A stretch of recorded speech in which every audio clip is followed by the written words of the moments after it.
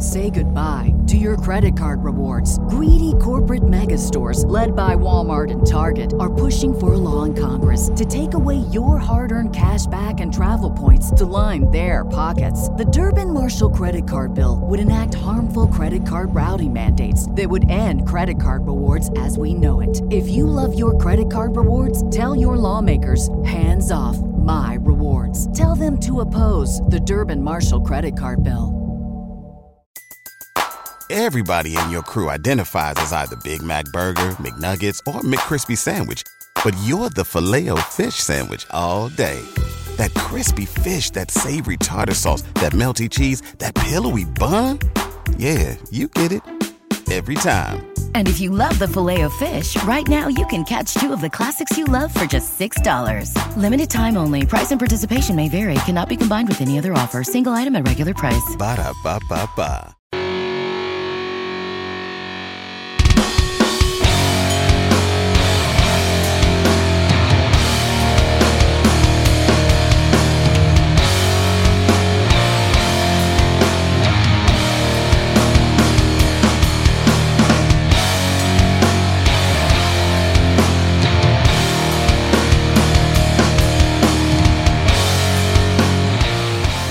Hello and welcome to another edition of Turn Out a Punk. I'm your host, Damian Abraham, and once again I bring you a conversation with someone who grew up listening to punk, may or may not still be involved with punk, but had the life changed by the genre in a major way. And today on the show, you may know him from all sorts of different TV and movie projects, but to me, he will always be one of the greatest front people this city has ever produced. From the band The Deadly Snakes, Max McCabe-Lokos is on the show, and I'm very excited for you to hear this. More on that in 1 second. But first, to get in touch with me, hit up the email address, turnedoutapunkpodcast@gmail.com. You can find me. Oh, actually, that is run by my brother and show producer and normally guest booker extraordinaire, but this one was actually booked by myself. I'll explain that in a second as well. Tristan Abraham. And thank you, Tristan, for all the hard work you do for this show. It is very much appreciated, and I love you very much, buddy. And happy holidays. I saw him in real life, but, this way he'll hear it on the show, because he's not here when I record these things. Anyway, pulling back the curtain too much.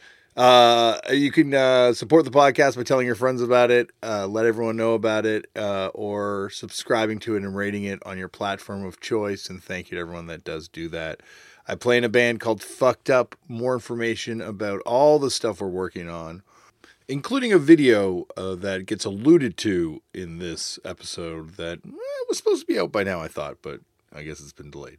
Anyway, more information over at fuckedup.cc. We have a merch store. You can get all our records and t-shirts, and we do benefit merch drops of old records all the time on there.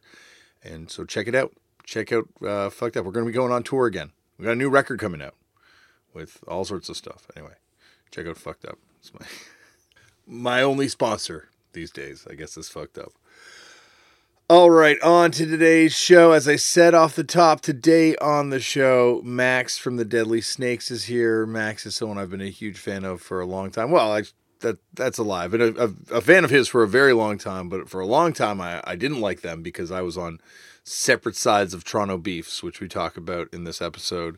And then, of course, I recognized the genius of Max and The Deadly Snakes and Andre, and they're one of the great bands from Toronto. If you have not heard The Deadly Snakes, check out all their records. Fantastic kind of trajectory for that band, too, until they broke up. But Max is now, as I said off the top, an actor. You can see him in all sorts of things. You can check out his IMDb page for more information on various things he's been over the years, but Lars and the Real Girl, Station 11, he's in like 5 episodes last season. There's also The Switch. He's in tons of stuff. Man, I'm just looking through his credits. He's in so much stuff. Anyway, I'm not going to ramble on anymore. Tin Star. Check out all the stuff in Tin Star as well. I'm not going to ramble on anymore.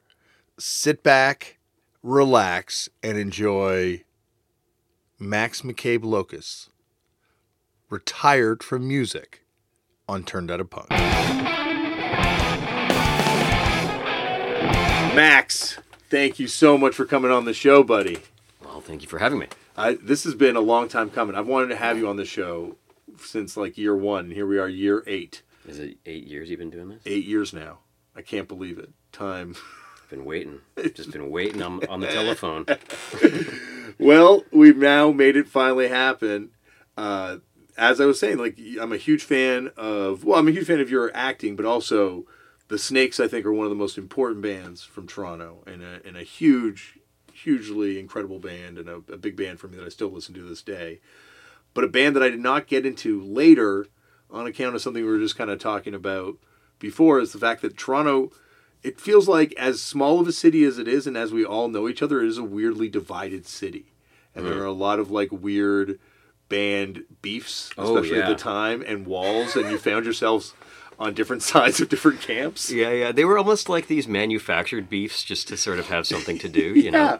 Like the stakes were so low, you had to pretend to have a beef with somebody to create some drama, you know? Yeah, it's weird how it is. There's only like 25 people in each of these rooms. Yeah. But yet, there'd be half of them with beef with the other half. But before we get to that, I got to start this off the way they all start off, which is how'd you get into punk? Which was the first time you ever came across it. Oh man, I guess like punk as like an umbrella term. I guess I was kind of like so I was born in '78, so I'm 44 years old, and when I was around like, I don't know, when you start listening to music like 14 or 15 or something, I was kind of more into like hard rock stuff, like AC/DC and, whatever, Pepsi Power Hour stuff. The Much Music, absolutely. Like Faith No More or whatever, which that would have been like 89 or something, I guess. 88, 89, something like that. Anyway, and then from that, I guess I just it just sort of went a little bit more, obscure. And to be honest, like grunge was kind of a big thing for me in like 7th, 8th grade, kind of high school. And then that was definitely like,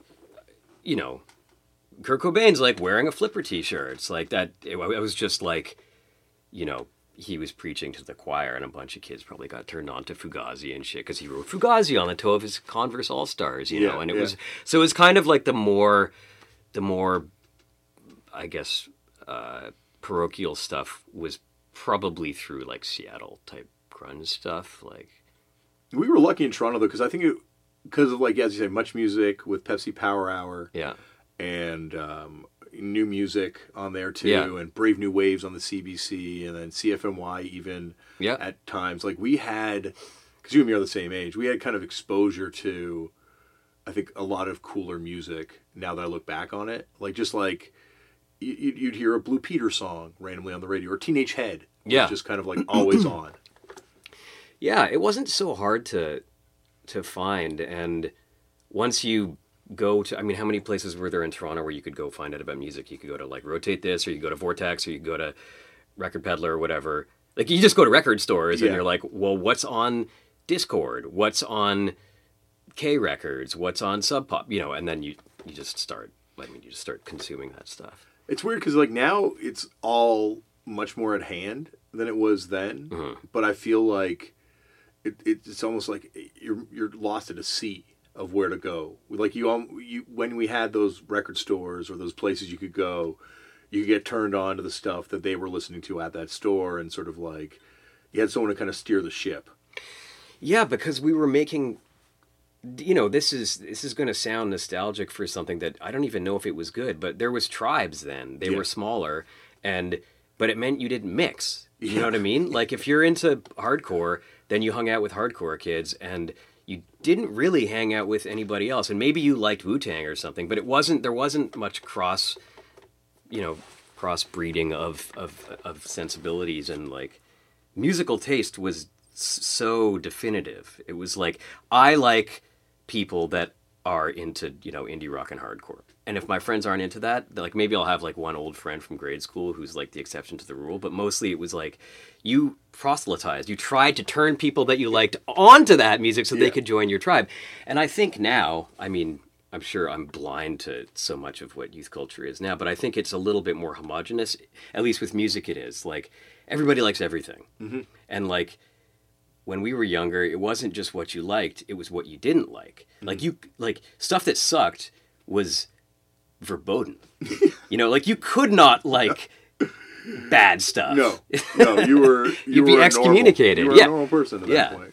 Yeah. I remember my friend had like legitimately the worst taste in music and made a mixtape called The Worst Tape Ever. It's probably great now, eh? No, it was bad. It's bad by any generation standard, I think, but it was just like, wow, I can't believe you're in all this stuff, because it was like you're saying, it was so important. Like that stuff. And I think it's because we had the financial investment in it. Like you had to buy these records, you had to buy the shirt, you had to attend the concert of this given church that you chose. Yeah.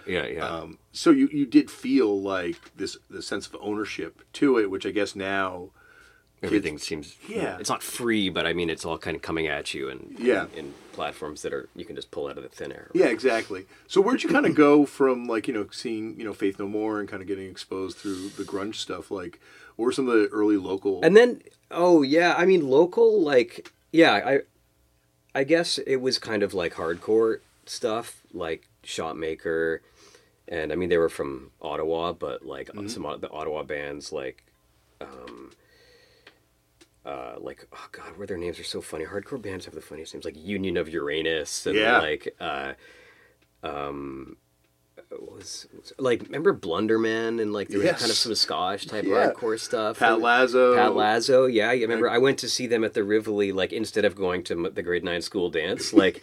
Because I was like, fuck dances! Like, that's lame. I'm going to go be like a little tiny kid at this hardcore show with 30 other people that I'm just invisible to, But, whatever local stuff. Like, again, I was kind of like, where was the place to absorb it, right? So it would be like, not so much specifically about the bands. Like, I did love Shotmaker and Watershed, but like, sometimes you just go see a night and there was like 15 bands at the South African Center or something. Yeah. Or at like, I don't know, where was a place like... Probably Classic Studios. Classic Studios, of course. Yeah. Classic Studios was the big one. It was just like Friday night at Classic Studios. Yeah. And then that was like... I'm like 1 year younger than you, and I remember just before I was starting to go to Classic Studios, I had a friend who went to Classic Studios and saw the DBS show there. Oh, yeah. And then I was going to go, and then the roof caved in. Because the snow caved the roof in. It was like the end of the Classic Studios era. Yeah. But it was a place that I still have flyers that I kept that I'd find for it, because it was... These are almost like the Toronto Lost Years, weirdly. Yeah. Because it's so heavily documented, the Queen Street Rivoli scene, and then the scene before that. And then obviously, kind of from Snakes on to like Fucked Up and to that, it's very well documented again. Yeah. But this period that we're talking about, like the Armed and Hammered years. Yeah, Armed and Hammered, the drunk punk stuff. And like the Satan Otras and stuff. Like Rest in Peace, Dallas Good. Rest in Peace, Mr. Dallas Good. But there was I was pretty young then and just kind of like trying stuff out and then I guess I veered more toward like, I don't know, more not commercial, but like more poppy stuff. Like, I think that a band like Unwound is very poppy, you know what I mean? Like, but the kind of like DC stuff that wasn't so, in quotations, caustic. Like punk. It wasn't like screamy. It was more kind of arty, like Angular stuff. It's interesting when you look at Union of Uranus because they... Jason Green from Orchid was on this podcast, and he said how Orchid was basically like a Union of Uranus tribute band, and Orchid's kind of like the proto screamo band. Yeah. So weirdly, you think of Union of Uranus, like they're like the proto screamo band. Union of My Asshole. And they became Tragedy, and John Sharon obviously did tons of the bands. Oh yeah, and stuff, yeah. So right. Well, John Sharon was in Watershed, right? Oh, no, he was in Hacksaw. He was in Hacksaw. Yeah. And he was also... Now he's in Career Suicide. Yeah. He's been in Plastic Heads. He's in, obviously... Yeah. He's a no, he's an Ottawa guy. I used to go I used to go over to Ottawa with, like, Will Monroe and stay at 5 Arlington with, like, whoever the fuck lived there. Like, Nick Pye and John Sharon and Matt Cameron and, like, all of these basically... orphans, like they were still in high school and they had this like house that they rented and they were on welfare and shit. They're getting like $600 a month and it was like, oh my god, we're rich, That's a legendary scene too. Like Yeah. you think about who's in that room. Oh yeah. From like people from the Arcade Fire to. Did you ever see Anal Chinook? Gavin McGinnis' band? Yeah. You did? No. No, I Holy didn't. shit. But I remember that name, and it's How wild. appropriate for the band member, I would say. Is it something about capitals and hardcore? Like DC and Ottawa both have huge hardcore scenes. You're right. Why? I think you know what it is. And I think, well, especially at DC, and this probably applies to Ottawa, is like as much as there are kids that have no money, there's also people with lots of money and lots of disposable income and lots of kids. Or is it because with they're access close to to it? the center of power and they want to like destroy it? That's exactly what they say in that Kathleen Hanna lead singer documentary. Okay. They talk about how I think it's Toby Vale or maybe it's Kathleen Hanna says Okay. that that's why they speculate the hardcore's so vital from there. But I think it's access to resources in a lot Right. of ways too. I think it's probably a combination of both, and I think it's. These bands take themselves seriously. Like a lot of these people are professionals, especially in Ottawa. Like you're a journalist, a person that works at the universities, or involved in politics Yeah. for a lot of people. So I don't know. Yeah. But you're right. It is interesting how Ottawa had, given the population of it being so small, Yeah. such a killer scene. Yeah, it's weird. I guess it's also just geographically, it's kind of between, Montreal, Toronto, and like whatever other, like fucking Belleville or you know what I mean? It's Yeah. kind of like where in Ontario can you go? I mean, maybe it was cheaper than Toronto. I don't know. It was super expensive for rents when I was. Ottawa was? Yeah, I remember when Okay. I was like trying to figure out where to try and go to school. I remember Okay. rents were crazy expensive at that Right. point, but maybe it was cheaper Yeah. a little earlier on. Also, Ottawa is home to Canada's version of Ian MacKaye, Sean Scallon. Oh yeah, Sean's. Like you need someone who does carry the scene on their back at times where Oh my God. where the lean years, Yeah. and Sean's the guy Took who pictures for every cover of every Every record of every hardcore band in Canada. put out Shotmaker records, Yeah. put on shows. He did the last Fucked Up show in Ottawa. Still Really? runs spaces in Ottawa. So God. yeah, like Sean is definitely the Canadian Ian MacKaye without the glamour of being in every music documentary like Ian MacKaye. Yeah. But how did you get into this, the Classic Studios era stuff, for lack of a better term, from just, these casual kind of brushes up with it on popular culture? Like, because that stuff is, Yeah, it's kind of underground at that point in Toronto. I guess Andre, who was in the Snakes with me, he was in a band in high school called Eighth Rib, and they played classics. And I think actually, it's weird because I'm kind of mixing it all up in my brain. It's when you're young, like things that can happen in 6 months. So many things can happen that now it feels like takes years for things Yeah, to those happen. are such huge years. When But you're young. like, yeah, I don't know. It was kind of all simultaneously like, going to like a hardcore show and then meeting people like Will, and then like get there. He had a little scene of like, Food Not Bombs type people, and there was like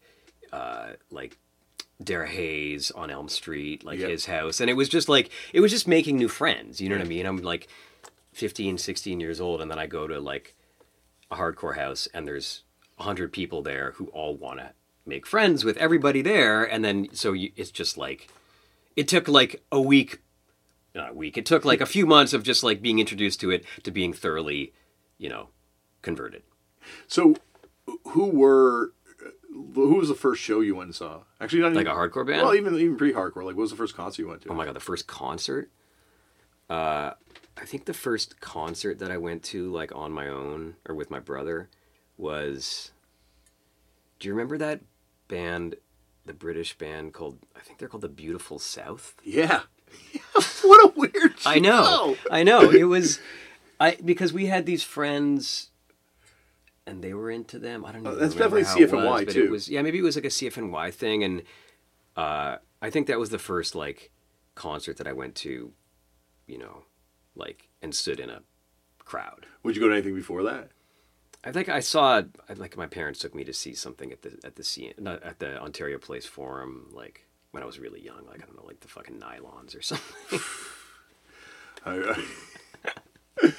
I remember the Nylons well. I knew a kid whose dad managed the Nylons. Really? Yeah. A cappella, vaguely religious a cappella music. It was so weird.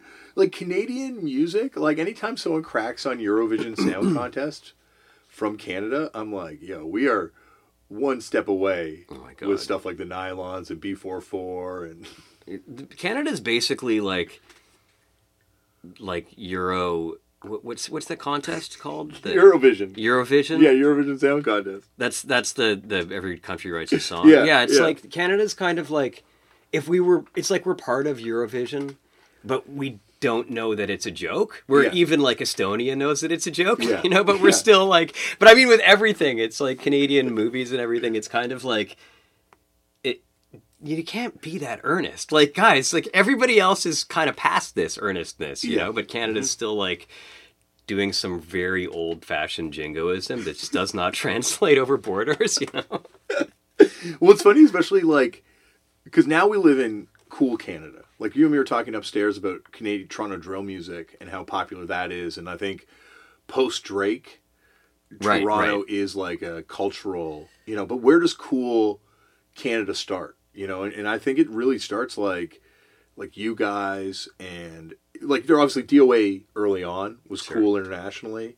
Propaganda had a cool international following, but I don't think it was ever like perceived as cool by like places like the Arbors are cool at the time, like British music culture and things like that. And I think it's like the Snakes is really where it starts, where you know the people at Goner Records thought the Snakes were amazing, you know, and like all these cool people. Well, we really piggybacked on the space shits. So, because Montreal, if you're talking about cool, Montreal is cooler than Toronto. And there was jump ahead a few years after like hardcore and then getting into more like indie rocky stuff. Eventually I found myself into more garage rock scene. And the space shits like King Khan and Mark, Irish and Mark were in that band. And like, I was just like, oh, this is cool. Like these guys are actually like kind of go for broke, where they make us look really uptight, you know. And they were fucking wild. They were wild. They're still wild. They're still wild, yeah. But like Full Blast Records and Luann's store, like that was like another stage where the Snakes were like, oh, let's just play with these guys. Like this is cooler than. You know, the Sadies were in Toronto at that time. There were some good bands in Toronto at that time, but mostly it was very like. It was kind of like blues hammer stuff in Toronto, you know? I think the thing is also there's that Toronto syndrome where you can become the coolest band in Toronto, but then you're trapped. Yeah. You know, like and I think that now the Sadies obviously did something completely different, but they were a band that was just like you can't understand how cool that band was unless you were in Toronto at that time. Yeah. And same way like you know, later, you know, from Fiction, there's always these bands that are just like Toronto bands, and I think it's when bands started like, you know, just being like, well, let's go see what else is out there. Well, we definitely made a concerted effort to kind of snub Canada and concentrate on the States. Like we never had a label in Canada. Like 10 years of being in that band, 4 records, they were either on Sympathy or in the Red, and that was like. Intentional. Yeah.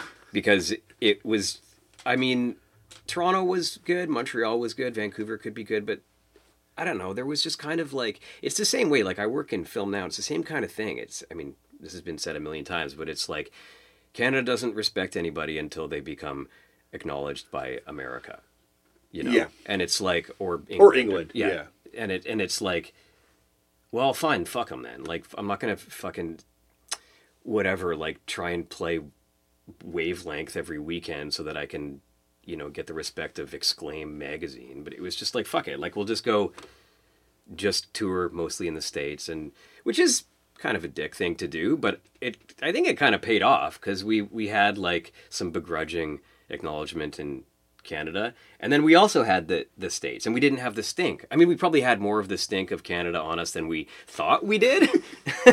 You know, like rounding out our vowels and shit. But I think that it wasn't as bad as like I'm not gonna like name bands, but there was like ones that just couldn't shake it off. Yeah. There's that. Well, I think the other thing is it's a backdoor in, because like if you don't get in through the music industry in Canada, you were kind of shut out. You know, you're kind of trapped because your music's just not going to get out there. There are so few labels, like you're saying. So when you kind of realize, and from watching, yourselves, and later on there were bands that kind of followed in your footsteps that did it too, where it's like, oh, you don't have to do it this way. You can kind of just do it by going to England, and go to America, and like play to people that want to see you, rather than just trying to tour across Canada and quote unquote build an audience. Yeah. I don't know. It I'm sure it's probably kind of the same, but now there's credibility in Canada, as you said. Like, it's got a bit of a.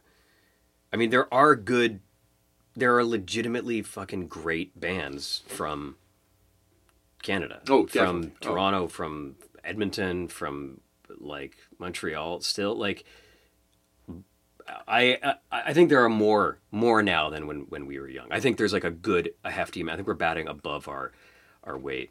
That's the wrong mixed metaphor, but yeah, we're hitting above our average or batting above our... Yeah, batting above our weight. I don't know. Boxing, we're obviously not Toronto Parks baseball players. Yeah, two guys that don't know sports. Yeah, no, I think we definitely... But I think even back then, it's just, you didn't hear it. Every city would have a killer band or two. Yeah. And you just don't hear about them. And I think the problem is now in Canada, there's no... I don't know, like, reverence for music history unless it was really mainstream music. Yeah. Like, there's so many. I don't know, like BFGs. That would be. Yeah. How's there not? Or Blasphemy. Do you know Blasphemy? No. Is that a Toronto band? It was a interracial black metal band from out in Vancouver. Oh wow. That went to war with all the Nazis that got chased by the BFGs across Canada. And so there's wild stories about this band. I got to show you the records afterwards. Like wearing the corpse paint in front of like giant fires in graveyards and stuff. God. But there's some great stuff here. But I definitely missed that one. It was all like, Kim Mitchell and whatever at the time. We were in Great Big Sea. We weren't hearing it. Yeah. I don't know. I try not to think too much about like whether it was better then or now. I tend to get... I try to avoid... I'm happy to have like, a nostalgic conversation, but I don't typically like to indulge in that too much. Yeah, no, you know what I mean? I think it's like... Well, you can't compare it. It's just... Yeah, I mean, like, it's not something that... I mean, it's like, that's basically like mega kind of mentality. It's like, it was better when I was young. Like, yeah, anybody can say that. It always is to somebody. It's more familiar, but it's like, I don't know. Shit's different. I'm into it. We don't have to deal with mean people at the record store telling us we can't buy certain records anymore. Right? Like, exactly. That's better. Definitely. Yeah. So, where did you kind of first hear sort of the garage rock stuff that was happening? Was it through the Spaceships coming to town, or? I think it was like, probably just through like buying records. Like, I think the first bands I got into that were like in the garage type thing was I don't know, Crypt Records stuff. Like, maybe from getting like being into older. Actually, you know what?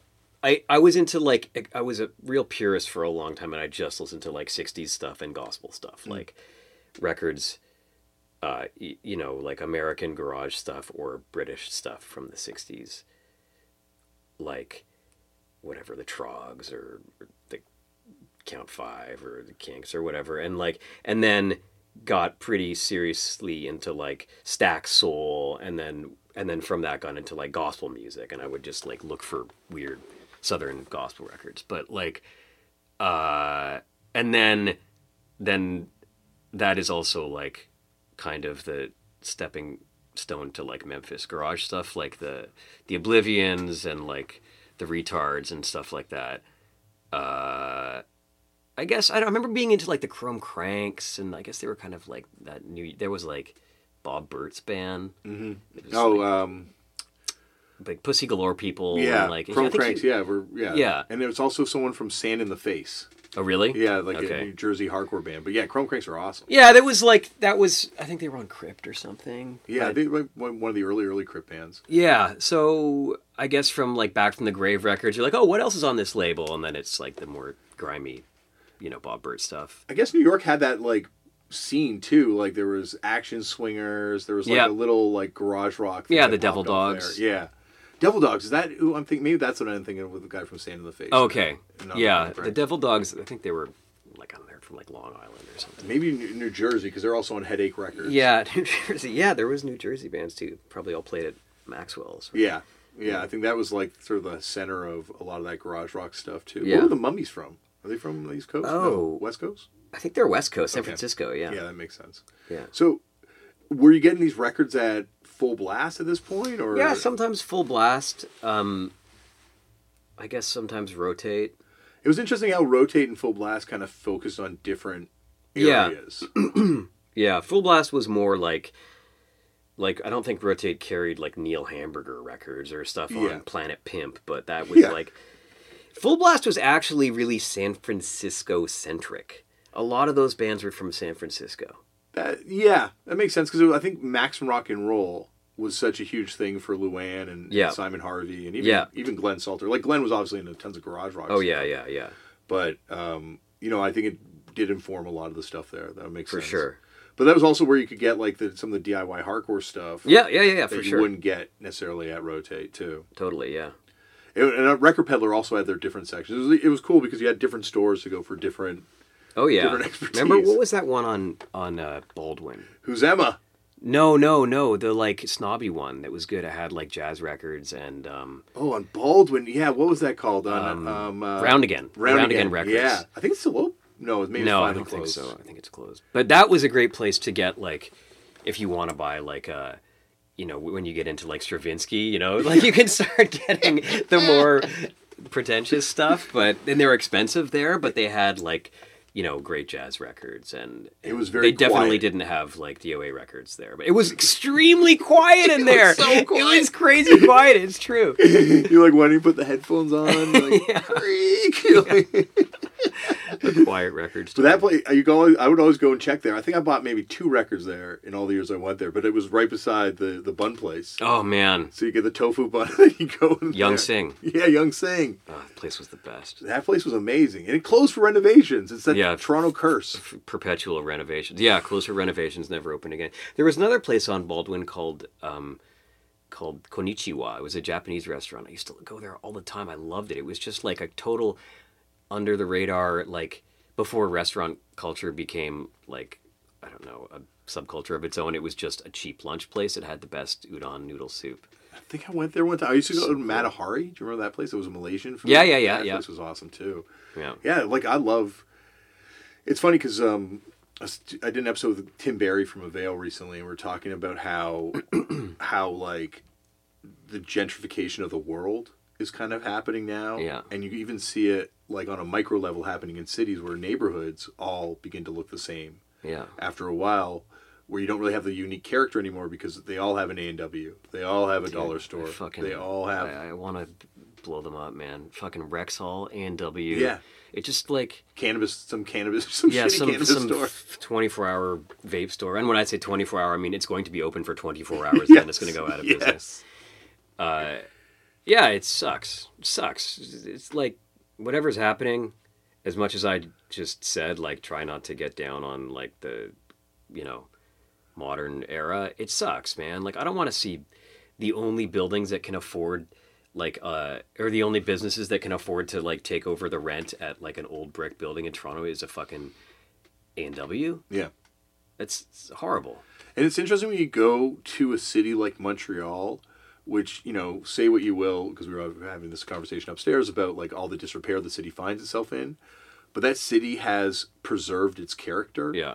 Versus Toronto, where it just feels like there's like this constant fight to just pave over. Yeah, any it's character. totally like. I mean, okay, here, let me throw this at you. Montreal has that.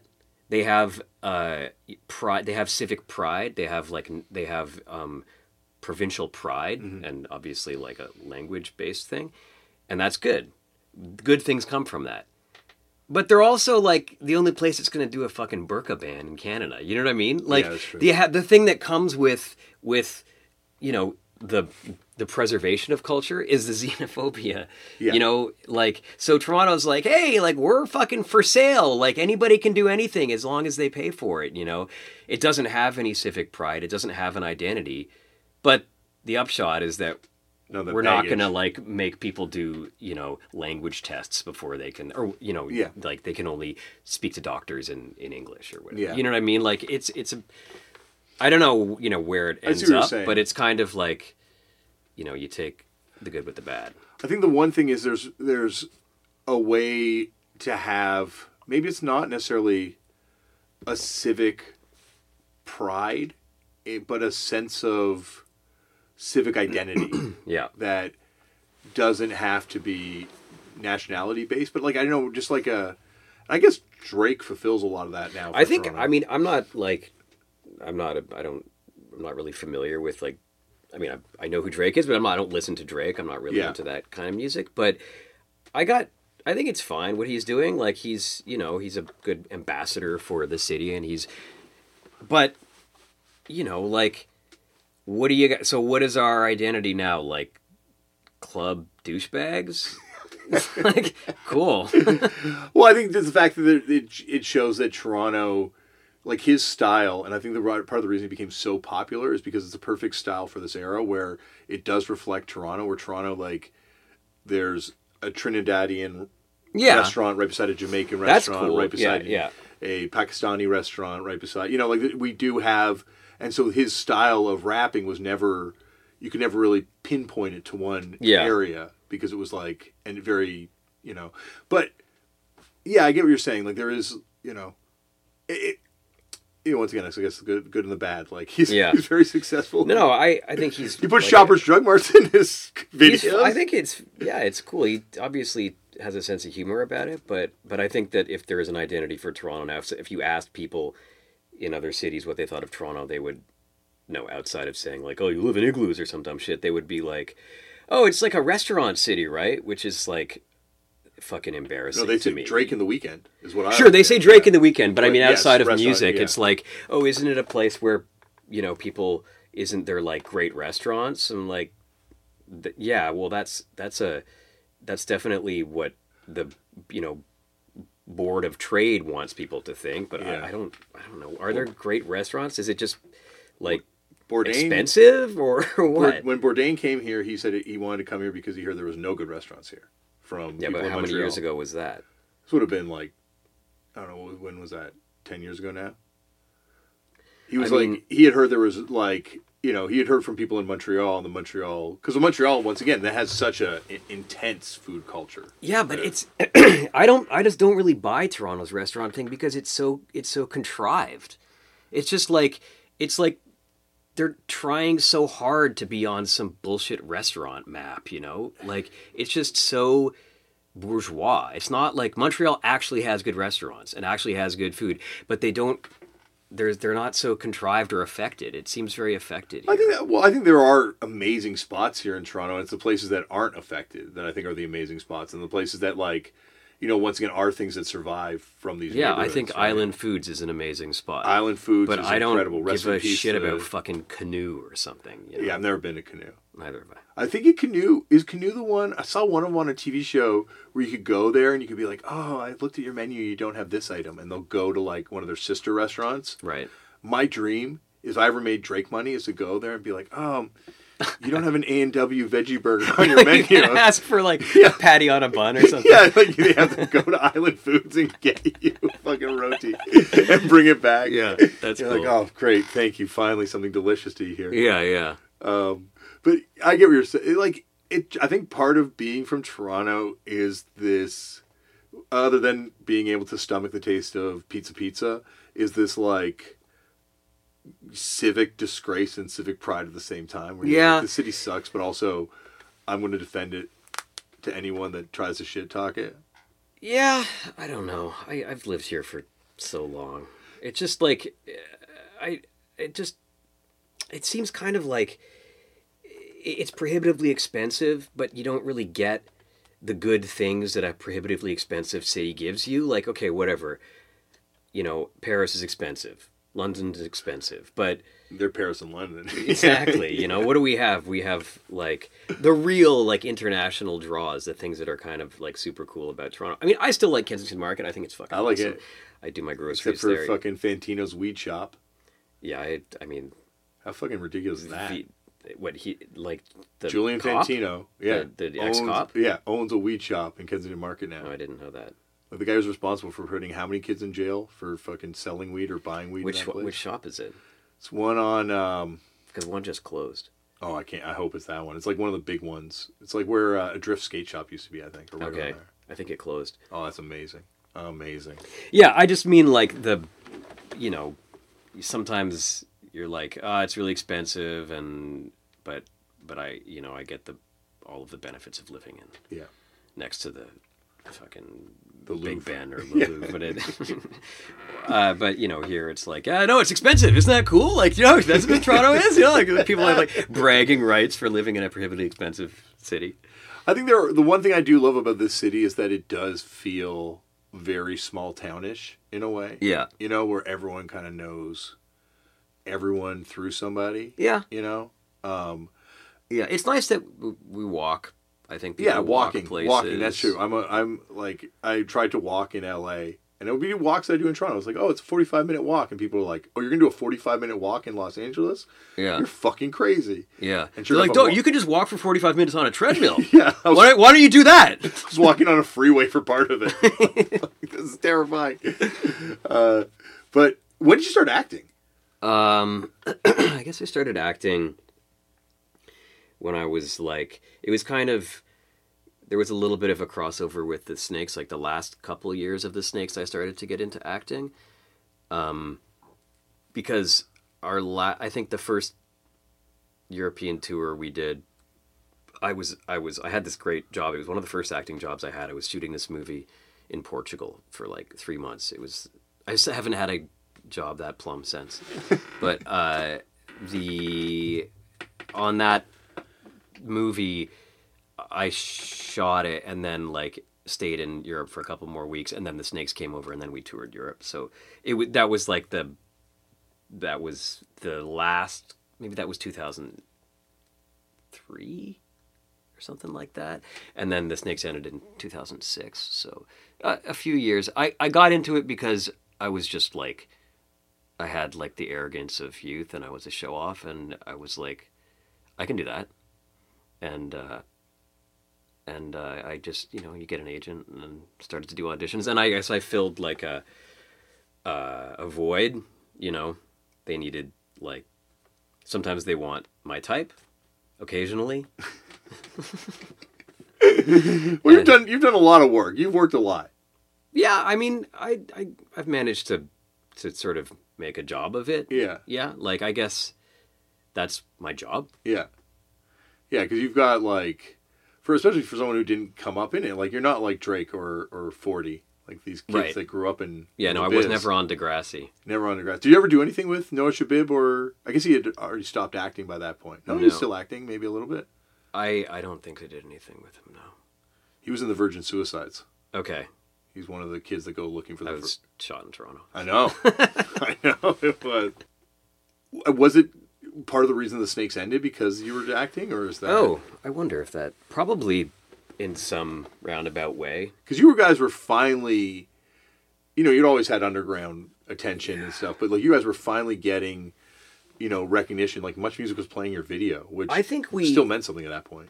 I mean, I from my perspective, we sort of peaked on the third record. That's when it started to really hit a groove, and then like, you know, the fourth record was probably a little bit too big for its britches, and like I think we thought that we were going to be able to graduate to a little bit of a higher level. Like we had some ambition. We weren't just complete nihilists. Like I never wanted to. We didn't want like lawyers or managers or whatever. But like we didn't.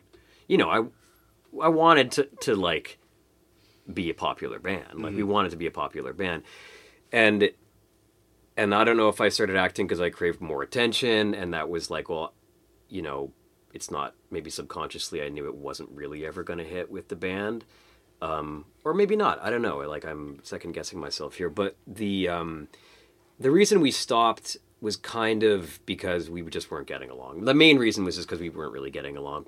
Primarily, like me and Andre weren't getting along, and I was becoming an asshole. Like I was just becoming kind of resentful and being shitty to the guys in the band, and it wasn't fun. And I remember there was like one show that kind of just really cinched it for me. It was like on the fourth record, and we were playing in the States, and I remember playing a show in Seattle, and I don't remember what the bar was called, but it was like, you know, having played Seattle like, I don't know, fucking 10 times up until then, and it's supposed to get better. Yeah. And it was like the worst show with the worst promotion and like the fewest attendees. I know the exact feeling. And you're I was talking like, about. what the fuck am I doing? Like, why am I doing this? Like, I've been doing this band for 10 years. We've been trying to like evolve or like get, you know, it should get better with every record. And it was like, by all accounts, like worse than the previous time we had played Seattle. So it was like moving backwards. And I was like, I don't think I can fucking emotionally deal with this. Because the thing with the Snakes is we weren't like career guys. We were just like fair weather band, you know? Like we weren't like the Sadies who were like gonna play through thick and thin because they played because they were musicians. Where we were like, we'll play if it goes well. At least for me. I was like, I'll do this as long as it's not gonna like make me nauseous. Yeah. But then too many times of it being like disappointing, I was like, okay, I give up. Like I can't. The cost benefit analysis just told me to quit while I was ahead. Well, because you kind of, you know, and obviously you guys didn't really have, I guess, a typical lead singer role, but it was almost like you were cast into that lead singer role. I forced myself into it. Yeah, I was like, man, I mean, that's generous of you to say that, but I was like, I want some, you know, I wanted to be like the center. Andre's a better singer than me. He's a better songwriter, better musician all around. But I was like, I'm going to like he doesn't have that be a fucking Rumpelstiltskin up he there. He doesn't have that desperate need for attention that motivates all lead singers. Yeah. Exactly. Yeah, he's like, he comes by it naturally where I was like forcing people to pay attention. I think there's two kinds of singers. I think that's good too. Like you want to be the bratty singer sometimes. You want to see a band with like a bratty kind of show off. And then you want to see somebody who's like just actually a better singer. Yeah, no, like for every Bob Mould, there has to be a Jello Biafra. Yeah. Like there has to be someone that's, like doing it. Yeah. And I think unless you do that, people don't realize, even people in your band, don't realize the emotional toll that everything that happens to the band takes on you. Yeah. That's a good way of putting it. I like, you know, in that band, I took on a lot of responsibility, and I told myself, I think it was like, well, nobody's going to fucking do this. I might as well just do it myself. But then I took on too much responsibility, and then therefore, like, felt all of the failures. Mm-hmm. You know what I mean? Mm-hmm. And it was just the way that the dynamic of the band members evolved, which is a kind of, as I'm sure you know, anybody that's in a band knows this, but there's that kind of like broken family thing. Like you form these sort of relationships at an age where you don't even have a frontal cortex, and you're like, and then that it just kind of gets calcified. So like being, you know, like if you're like that in a marriage or a family, it would be abusive. But if for some reason it's in a band, it's like, well, this is just how it works in the confines of these 4 tin walls of this panel van we're, you know, driving across stuck in forever. And so like, you know, people end up deferring to the person who takes on the responsibility that took it on resentfully, but then now that it's taken on, it actually falls on their shoulders anyway. And then, but there's still resentment for people not doing enough. And I don't know, it was fucked up, man. It's weird. It's weird being in a band. Yeah. And it's not like, because I think that it's things, sort of repeating myself, but it's formed before you're an adult. Like the relationships are kind of calcified at a time when you don't really know how to like be with people. Yeah. Oh, like if you were to marry someone as a teenager, the odds of you staying together are like 1,000,000,000,000. Yeah, or you stay together in some fucking insane relationship. Yeah, like it's a very difficult situation to be in. I think being the lead singer in that situation, or being the person on stage who winds up being the ringmaster or the MC of the show, it just, you open yourself up to so much more wounds. And like, you know, I one time, Gord Downey said the same thing to me. He's like, you know, as a lead singer, you're going to wear it way worse than anyone else in your band will. Yeah. And you will have to deal with stuff that they will not understand. And yeah, it's funny. Even if you take it on yourself, it doesn't mean that the emotional distress isn't as. Oh yeah, 100%. And it's like, and it's just, I think everyone wants it until you get it, and then it's like, yeah, I don't know. I'm glad that I'm glad that band stopped playing. I'm still on good terms with everybody in the band, and when I say we didn't get along, and we were all nice enough and mature enough to be like, let's not like have, vendettas. Let's just stop. And it was like everybody was like, cool, yeah, that's fine with me. Let's stop. You guys all played together again on that Andre 7-inch that you did a couple years ago? Yeah, I guess we kind of Andre did a 7-inch, and I think me and Matt and Andrew just played on it for fun, kind of. But I really haven't played any music. Besides, I played on one thing with you guys years ago. You're the Pig. But our breakout record. Was it? Our breakout record. The record that got us excommunicated from Maximum Rock and Roll, and the record that got us in the enemy. They were like, these guys aren't hardcore anymore. It was a pretty harsh review. Yeah, I can't remember what I was going to say, but just quitting that band was like a good thing. So you don't feel like you want to play music? You No. don't feel that draw at all? Not at all. Wow. I Not kind of think I'd be at the all. same as you. If I walked away, Yeah. I don't think I'd feel it. No, I don't. I was never really like a musician's musician. Yeah. And again, like the film stuff I do sort of replaced it, Yeah. Like, as long as I'm occupied with some kind of, like, unfulfillable creative goal, then I'll be fine. Yeah. I guess, like, the Toronto garage rock sub-scene of punk rock, to me, really takes off when you've got Luann with Full Blast, so there's a place to get records and sell records, but then also, like, Dan Burke coming to town. Oh, God. Oh my God. Dan Burke. I bet you he comes up a lot on this podcast. Not as much as you'd think. Really? Yeah, on the John Dwyer one, obviously, came up pretty heavy.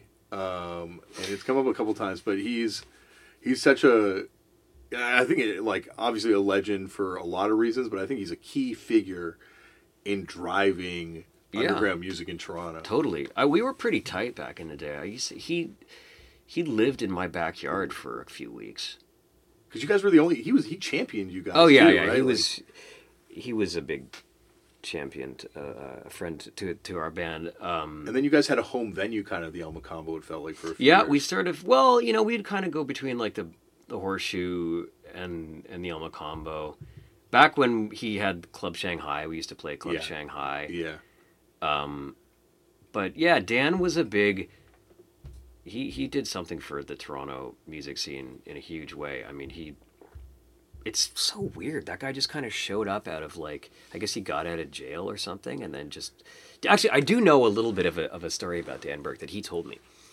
So he was doing time. Yeah. And I don't know if it was in Kingston or something. Okay. But part of his like, I don't know if it was like a job that he was doing in prison or if it was like a workplace thing after he got out on parole or whatever, but part of his penitentiary life was working in a garden that was doing poinsettias. Okay, so he was like, somehow he got into like poinsettias, and then the poinsettias were being sold to, how in Chinatown at Christmas they that's where you get the poinsettias. The big poinsettia sales and stuff. Yeah. There was a woman named, and I think her husband was, and they were like poinsettia, kind of black market poinsettia people. And then so Dan was like doing like backdoor poinsettia deals while he's still serving time. I don't know how he got hooked up, but then they own Club Shanghai. They own that building. They own that building, and then through that, he was like, "Look, let me turn this." They had like 3 stories in that building. Yeah, there were the 2 like, floors you didn't go in the middle. They were like the top floor and the middle floor. And so he convinced these poinsettia gangsters that, like, I mean, gangster very lightly, but like he convinced them to let him turn those floors into clubs. That is amazing. I had no idea that's the origin of that place. Yeah, I mean, I might be getting a couple of the details wrong, but basically that's the gist of it. Because I was doing street reporting for Jeff Cohen, JC, on Mods and Rockers at the time when Shanghai opened. Yeah. And that was the most amazing club in Toronto. So many wild shows. Oh, it was crazy. Did you guys play that Question Mark and Mysterian show? I think the White Stripes played that too, right? Did the White Stripes? I remember. They played their first ever show at the Shanghai. I'm sure. I don't know if we played with them. I think we played with them at some point when they were still on Sympathy. But we played with Question Mark. That was the era of like, let's find some who's still alive. Yes. Bring like, him up. Andre Williams. You know, like let's see who we can give enough trucker speed to put him in a van. And Andre Williams had like a run in Toronto. Oh like, yeah, because he played with Dallas and those guys. Played with those guys, and then the Strap before that too. Yeah. And so I would. Yeah, it's crazy to think how many times I got to see Andre Williams. Oh yeah, yeah, that was weird. He used to play all the time here. When was the first time you met Jay Reatard? In Memphis. We played there. We were on tour with the Spaceshits in, I guess, like, I don't know what it was, like 96 or something like that. Or 97 maybe. And we stayed with him. Like, so we played at some place, I think it was called The End of the World or something like that. And we played with the Retards. I think they opened for us or something like that. And then it was like us, the Spaceshits, and the Retards, and that's where I met like Greg Cartwright and like the Oblivions guys. Yeah. But yeah, we all like both bands all stayed with Jay, and he was, he scared the shit out of me. He's a real deal. Like I think he was like so intense. Yeah. That guy. He was like. And also, just Americans kind of scared me at that time. They were just, like, so much bigger in every way, and they just said so many more offensive things, and they crossed so many lines that I was like, oh, okay, that's how hard they joke on that, you know? It was just like, yeah, he was an intense dude. And guns. The other thing that you see in America that you yeah. It's just like everyone's got it. You're just hanging with a punk kid. Oh, yeah. And they've got a gun. Yeah, I remember going to like staying with people in Dallas that were like in bands, like just, garage people, and they had guns, and I was like, why? I remember I said like, this couple like had a sawed-off shotgun, and I was like, why? And they were like, well, in case somebody comes in our place. I was like, what the fuck is going on here? Yeah. What do you mean in case somebody comes in? You gotta put a hole in them? Well, because, like, I think you don't... Like, you see it growing up here on TV, but it's still you go down there and you're hanging out with someone, you're like, oh, this is just like a kid that I'd see back home. Not that you didn't see guns in Toronto, because there were guns in Toronto, but not like the first time you're on tour in America. Do you know what I remember noticing a lot in the States was, like, that the people that I knew that were in bands in Canada, and even if they were in, like...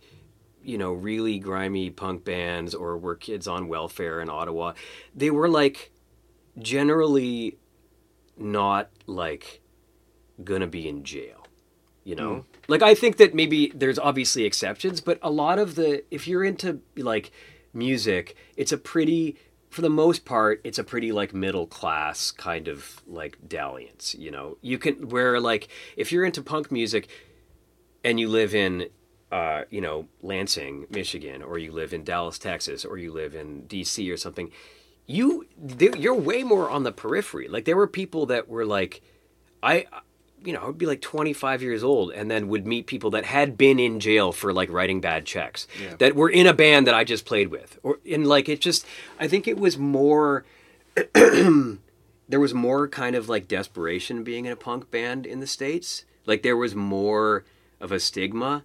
Where here, it kind of was like, oh, you could do that and still be quote unquote normal, or still be like a middle class kid that went to art school or something. And certainly they had those people too, but I didn't meet like real like pariahs the way I did in the States. I think the garage rock scene also is very different in Canada at that point versus in America, where there's like a lot like heavier dudes in some places, and a lot more druggy.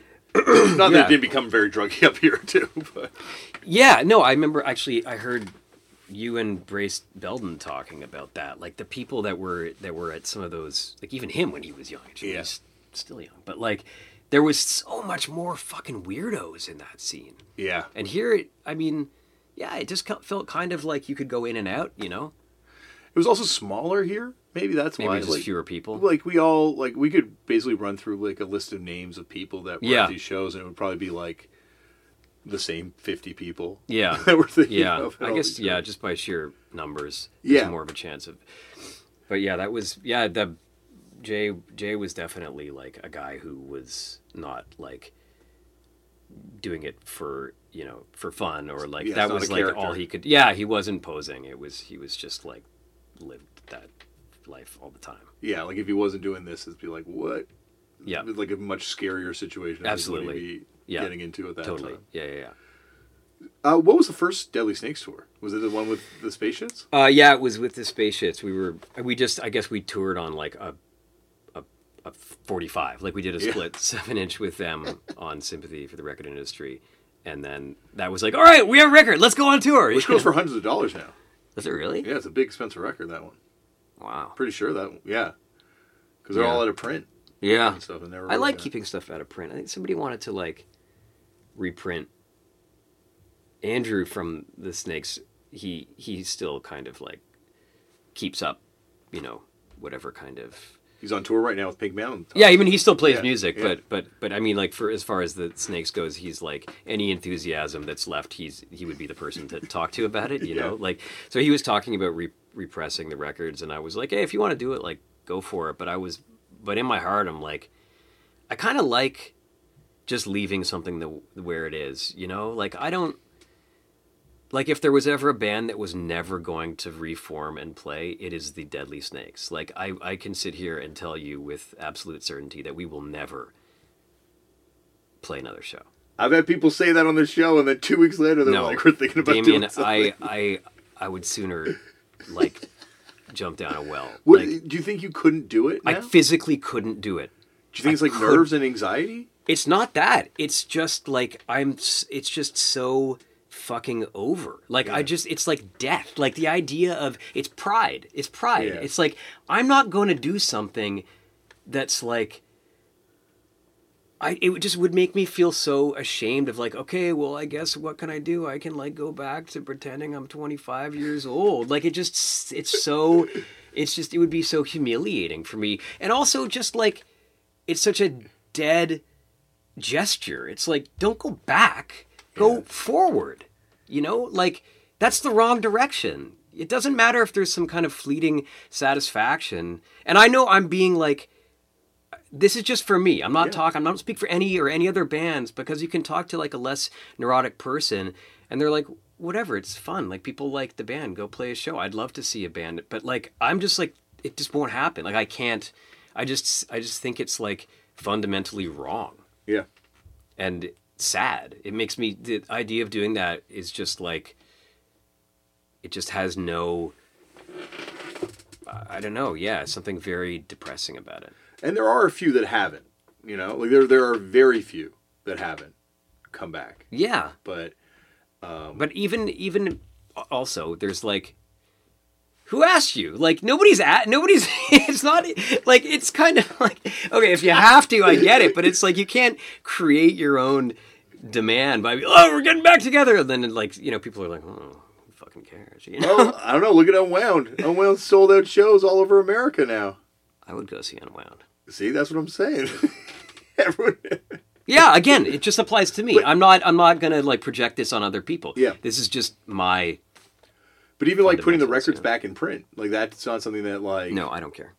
Yeah, I just think it's like, man, like I don't want to go to high school again either. Yeah.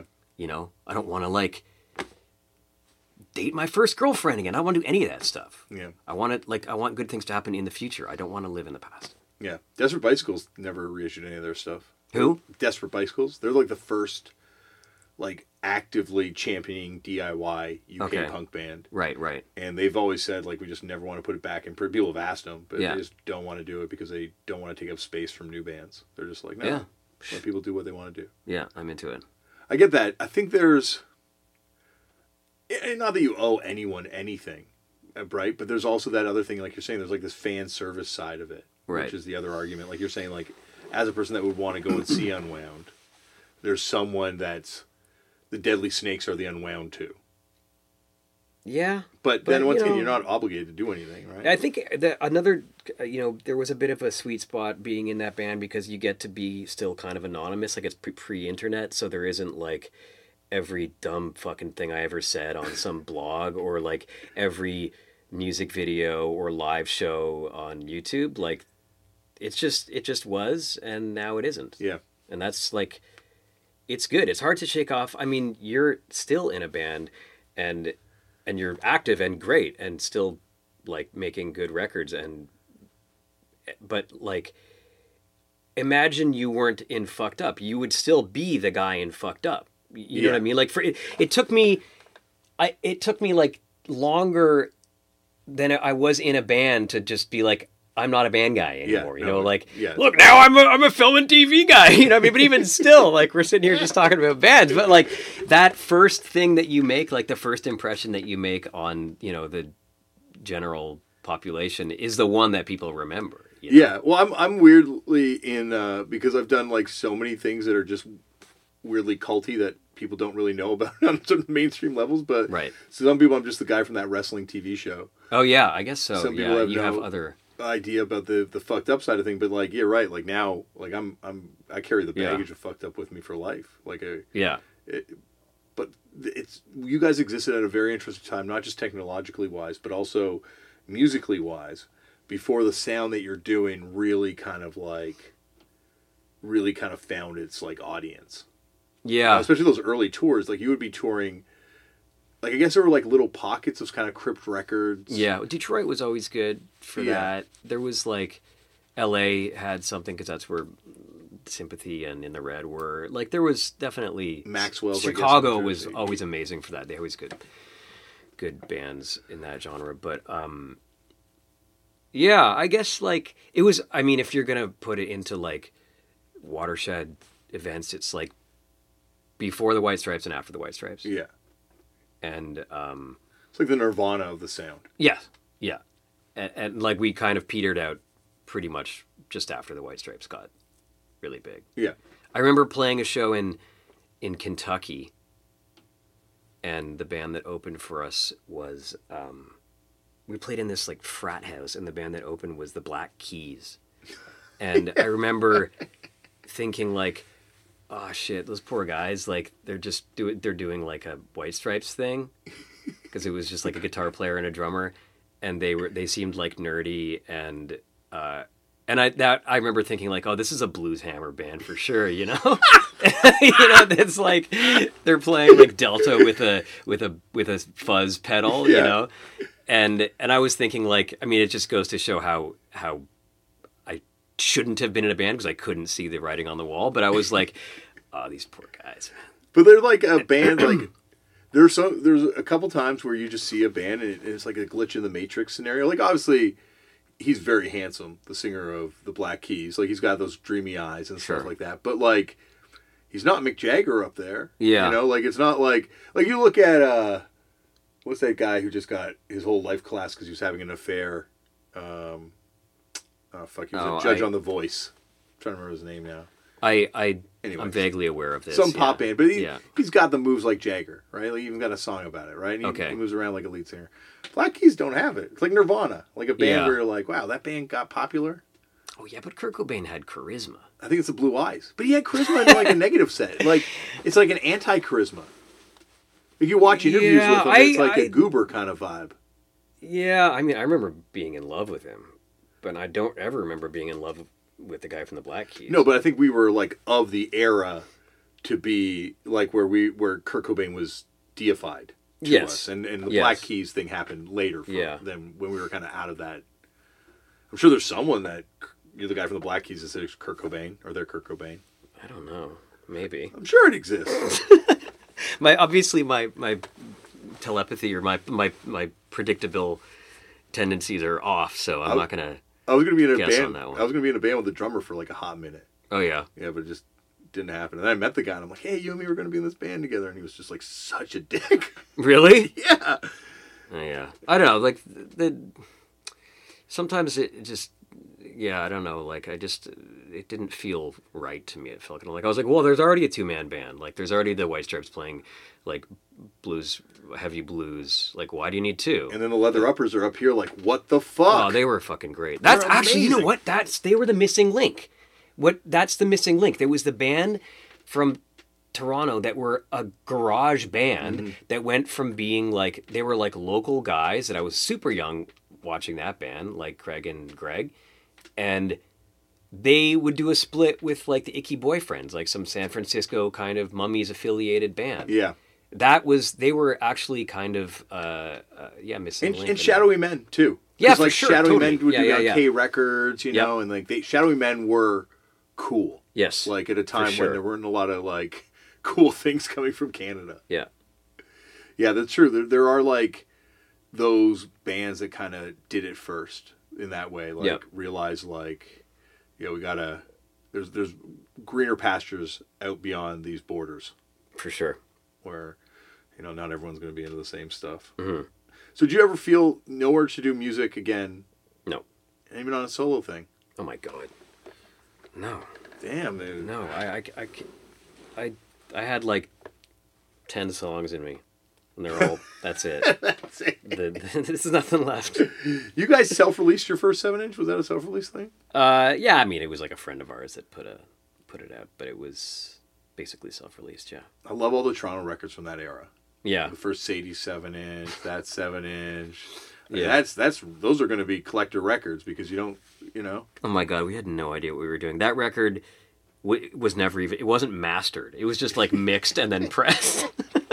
There was like, because you guys had, and you need to have this attitude, like you need to ruffle people's feathers in order to kind of make it a place. But I remember there was just like I was saying at the beginning, there was so much animosity towards you guys. Yeah. And because I was friends with, I don't know, it was through Flanagan, but I knew Mark Jarrett. Yeah, we had a beef with Mark Jarrett. And it felt like there were like a lot of hardcore kids that were like, oh, fuck the Deadly Snakes. Yeah. Yeah, no, we loved that, and we leaned into it. Like, we wanted to be hated.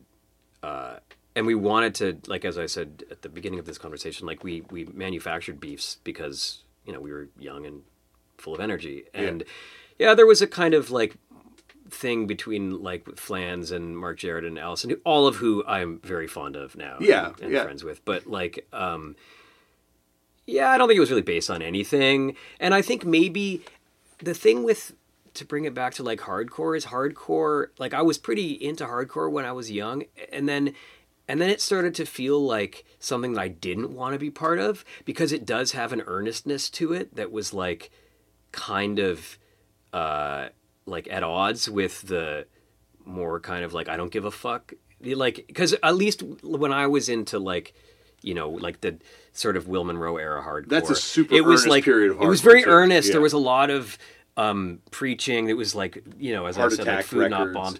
Yeah, and like a lot of patches, a lot of like politics, a lot of like vegan potlucks, get Pepsi out of Burma, like all of that.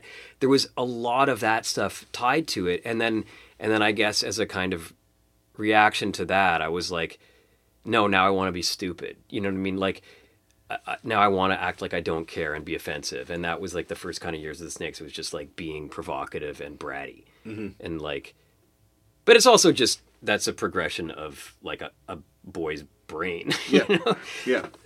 Like, ingratiate yourself to a group of people and then tell them to fuck off. Yeah. I think it's also like, now that I understand this thing, I can rebel against it. Yeah. And I can, and it feels like it's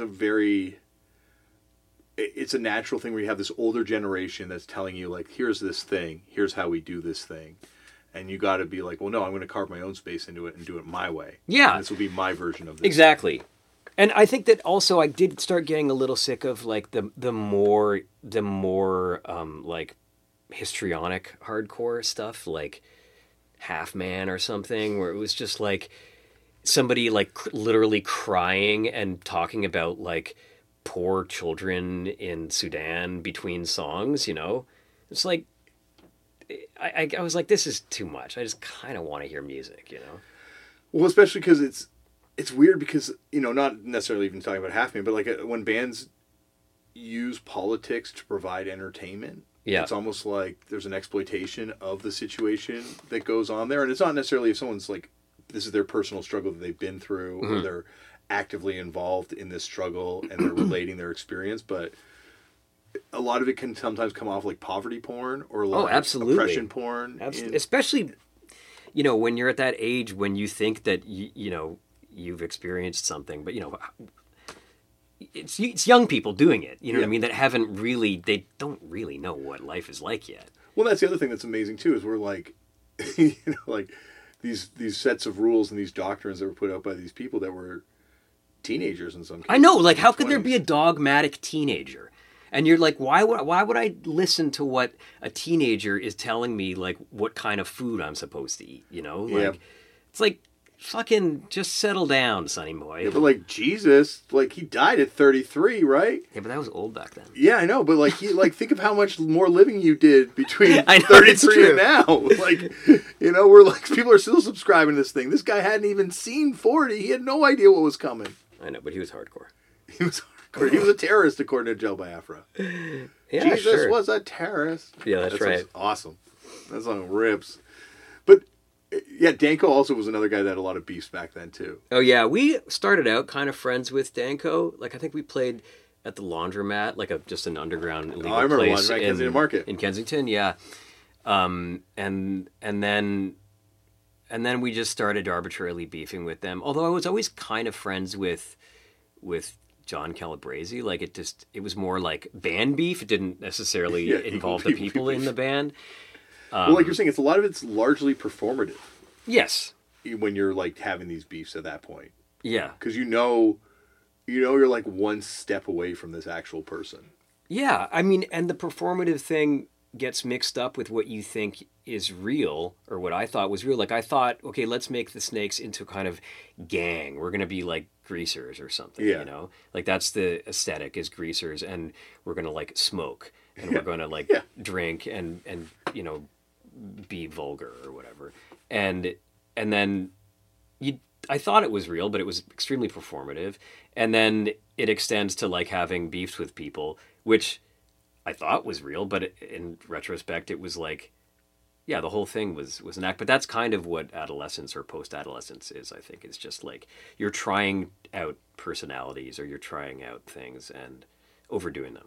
Well, it's funny because like people come on this podcast and be from, you know, like I'm trying to think of a given scene, but from from these scenes, and they'll talk about the lack of competitiveness that existed in these scenes, and I'm like, I can't relate to that at all, because Toronto was intensely competitive. Oh God, yeah. And these beefs kind of spurned on your creativity in a band. Like you like totally, yeah. You wanted to be better. It absolutely. It's like a negative drive. Yeah. It's like a pessimistic kind of. But I remember being like. And then you make teams. Like we would make a team with the Spaceships, and then their beefs became our beefs. So they had a beef with, what was that band? Tricky Woo. Yes. They had a beef with Tricky Woo, and we were like, fuck Tricky Woo. And so we would like, you know, flip off those guys if we were in Montreal, or talk smack about them, and then they would do the same thing with whatever bands we beefed. It was just like. Yeah, it was like, oh, cool, we have a couple things in common musically, so everything else is our enemy. You know the story about when the Tricky Woo guys, because they beefed, I think it was over that Space Shits beef, it spilled into an SSG, like pre-Vice Records, Shane, Gavin, Sarouche beef. Okay. And the Tricky Woo guys caught Shane, Gavin, and Sarouche leaving the Buff Tech one night and beat the shit out of them, and the lead singer, Tricky Woo, bit off the top of Gavin's ear. Really? Yeah. Was his name Andrew or something? I think so. There's a documentary about them coming out. Really? Yeah. Oh, wow. See, I'm lucky I never got my ass handed to me, because I'm fucking short as shit. That's what I say to Flanagan all the time about Robin Black. When he would fuck with Robin Black all those times, I'm like, dude, you are lucky. Yeah. He would have fucking torn you apart. The guy fought in the UFC. Yeah, that's right. Yeah, it was kind of fun to go around and just like mouth off to people and somehow not get your nose punched in. It felt very much like everyone was playing kind of the same game. in a way. Like, obviously there were certain situations that were unacceptable, but for the most part, a lot of this stuff was just, kind of spurning us on.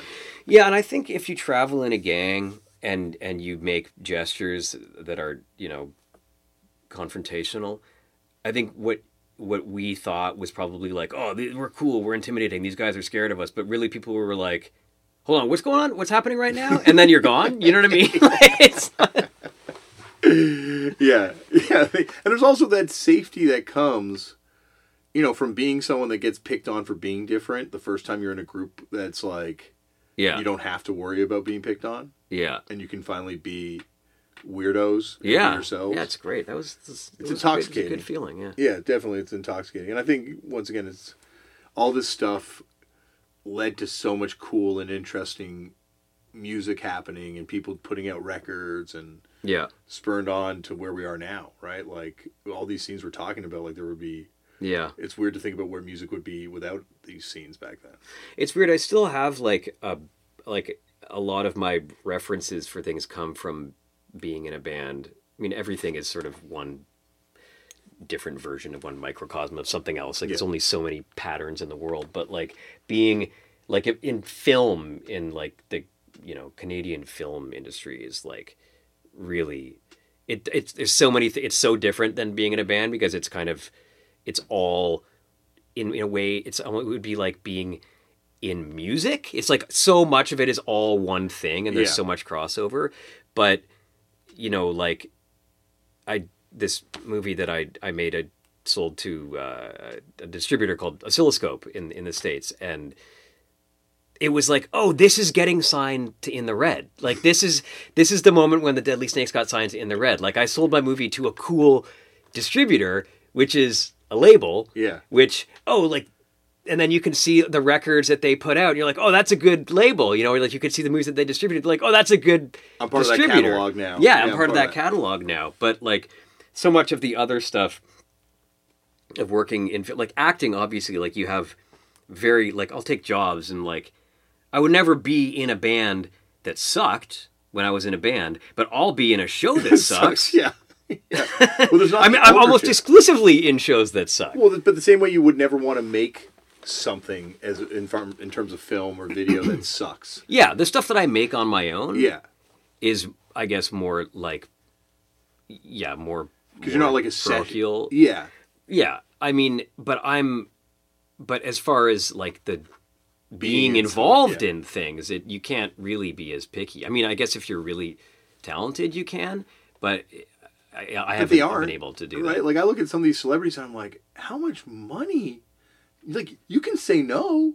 Yeah. Like, there's some things that people do and it's like, wow, it's like because I think you could be forgiving of an actor that's in something shitty, but you can't really be forgiving of a person that's in a terrible band. Yeah. Like, they got to do a lot of work. It's like, you were in fucking, I don't know, I gotta watch what I say here. Let's just... I'm like, where are you gonna go with this one? Okay. Like, we'll just stick with Great Big Sea. Like, you were in Great Big Sea, and now you're in, like, a fucking hardcore band. Like, I don't buy it. Yeah. Like, but yeah, if you're like, I'm on some dumbass television series, nobody's gonna be like, oh, you're not a legit actor. Like, yeah. But also, which kind of brings us to another topic that has to do with generations, I think, is like the idea of, like, selling out or something. I think that people that grew up the way we did, in the ways that we have in common, is like the idea of selling out is like something that it still haunts me, like, where it just does not exist. Well, you can't do it. Like, everyone has to sell out as soon as you enter the music industry now, because there's no independent channels, right? Like, you're going to just put your record on Bandcamp. Well, that's kind of a corporation too. Yeah. Spotify's definitely a corporation. Yeah. Apple Music, Amazon, like, anywhere you want to distribute your music, you're corporately involved from the get-go. And now we're all in the muck together. Like, Discord's right beside EMI, is right beside... Is it? In the Red. Like, we're all on these streaming services, right? So we're all technically now with a major label distributor. Yeah, I mean, no, but just, like, even the concept of selling out, or the concept of... Like, I was talking to a friend, she's younger than me by at least, like, 10 years. And she was saying something about how she got a new job and she was like, oh, my boss is like kind of annoying or whatever. She's like, he's a nice guy, but I just don't, I don't want to hang out with him outside of work or something like that. And I was like, oh, really? Like, what is it that you don't like about him? She's like, I don't know, he's really nice, but he's from like, he's like Generation X or, a little bit younger, but he's like, really believes in like authenticity. Like he's still got this authenticity thing. Like he thinks that he should be authentic. And she was telling me, and I was thinking like, oh, I think he should be authentic. You know what I mean? Like I was like, oh, like that's actually important to me. Like the idea of authenticity, even if it is like, maybe there's nothing that's really authentic at all. Yeah. Maybe everything is a fucking posture. No, now like, it's like, but the idea of like authenticity as a good quality is like not for everybody. No. And it's like, how could you have any pride? How could you like do anything if it was inauthentic? Like, it just, I'm still looking for like chinks in the armor, Yeah. Like if somebody shows any kind of authenticity, I'll come down on them so hard, But it's like that's so antiquated. Yeah. That's such a weird hang up from people that grew up at a specific place in a specific time. I think that we came from a time when there was still hope that you could avoid becoming part of the machine. Yeah. But now we live in a world where we're already in the machine. Yeah, but all the more reason to fucking tear it Oh, down. absolutely. Absolutely. Now more the reason than ever to kind of like make authentic things. But, at the same time, like there are people that just repost old photos on Instagram that have way more of a footprint than I will ever have, I know. just doing this. Like people that are just literally stealing other people's content for years, you know, bootlegging merch and putting it up for sale as their own. I'm really good at images. Yeah. There's like, there's another, like, there's this person, there's people that make t-shirts now that are just like, they take the shittiest, most banal pop artist and they'll put it on like a Crash shirt and try and make, like it's like repurposing McDonald's food, trying to make it look like right. 5-star meals or Michelin star restaurants. But they do that too. That's also an Instagram account you can go look at where someone takes old McDonald's food and just makes it look fancy by plating it differently. Totally. Like there's a. Are you familiar with Mr. Beast? This is a favorite topic of mine on the show. Somebody that my sister-in-law, I can't remember who it is, was talking about him because she works for like Shopify and she's doing something. Her and my sister were talking about Mr. Beast. He's a YouTube guy. He's a YouTube guy. See, I don't know about that. I don't want to know about that. And there's no way it can be anything. There can be no value in it. I'm just going to go out on a limb and say that. He makes the Black Keys look like Van Halen in terms of charisma and personality. Like you watch this show, and I'll watch it with my kids because I'm fascinated by it. What does he do? Spends his money that he has. He's got lots of money. He occasionally plays video games, best I can determine. Oh, that's right. My niece was like, because he gives away money or something. Gives away money. And I was like, oh, that's awful. And my niece is like 13. She was like, no, it's nice. He gives people money. And I was like, nah, it's just capitalist fetishism. Yeah. You don't understand. No, it's terrible. Pure. It's bad. And she was like, you're crazy. Well, like, it's like, this is the next evolution. Like we had, you used to have to be, famous for doing something. Right. And then you became famous because you produced something. And then you could become famous for being famous. Like that was the buzzword. Now it's almost like post that where you're just famous for the money. Like they cut out all the edifice of it. And now it's just like, no. Like all the time these people were famous because they could generate capital for people. But now it's just because capital that they're famous. And it's so far from good. It's weird. But then also I watch some other stuff my kids watch on YouTube. There's one guy they're obsessed with, and he just does like these videos where it's just him making quick little Lego models, just his hands. Okay. And this guy's got millions and millions of people watching these. Right. Just make these quick little Lego some of that models. stuff, I think it's kind of interesting. I think something like it definitely says something about our current culture if people watch like, videos of somebody processing a fish or like that, those kind of just banal, real, quote unquote, like real life process things that have like a soothing effect. I don't think that's worthless. I think it's interesting. I think that non-narrative kind of, like watching machinery, like something like a hot dog machine or something, I think that's interesting. I think that that's like valuable and cool. And I think that it is weird that people can be famous just for being famous. And I think that there's a lot of room for like postmodern art that references those things. And I don't think it's all bad. Some of it I think is just rubbish, but like, you know, the way that like Nathan Fielder deals with narrative or something is fucking fascinating. It's like, that's super modern and has everything to do with like the effects of reality television or like the effects of like self-surveillance or, you know, whatever privacy is now. But it's still good. You know what I mean? Like, I don't want to throw the baby out with the bathwater. I think there's a lot of stuff that's like a lot smarter and progressive than what my calcified brain can come up with, that embraces things that on the surface look pretty bad. Yeah. I think because we have, there's no such thing as the critical class is gone. Like the entire class of like stuff that had been elevated to a plateau because it was great. Right. Is gone. Like now it's just popular. But I think it's kind of good to tear that stuff down.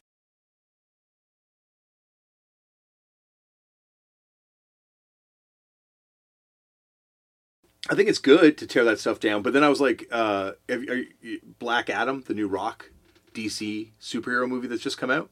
Okay. It's going to be the biggest movie in the world this weekend. I saw a critic writing about, this is the greatest movie I ever saw in my life. And the fact that The Rock has retweeted my critique of this movie has me crying tears of joy right now. Thank you, Rock. Thank you. Thank you. Okay. Well, what periodicals are you reading, Damien? This was like a large, well-established, you know, it's not CinemaScope, but at the same time, like this is like the places that people are turning to for criticism. Like that kind of critical review of a movie did not exist. No.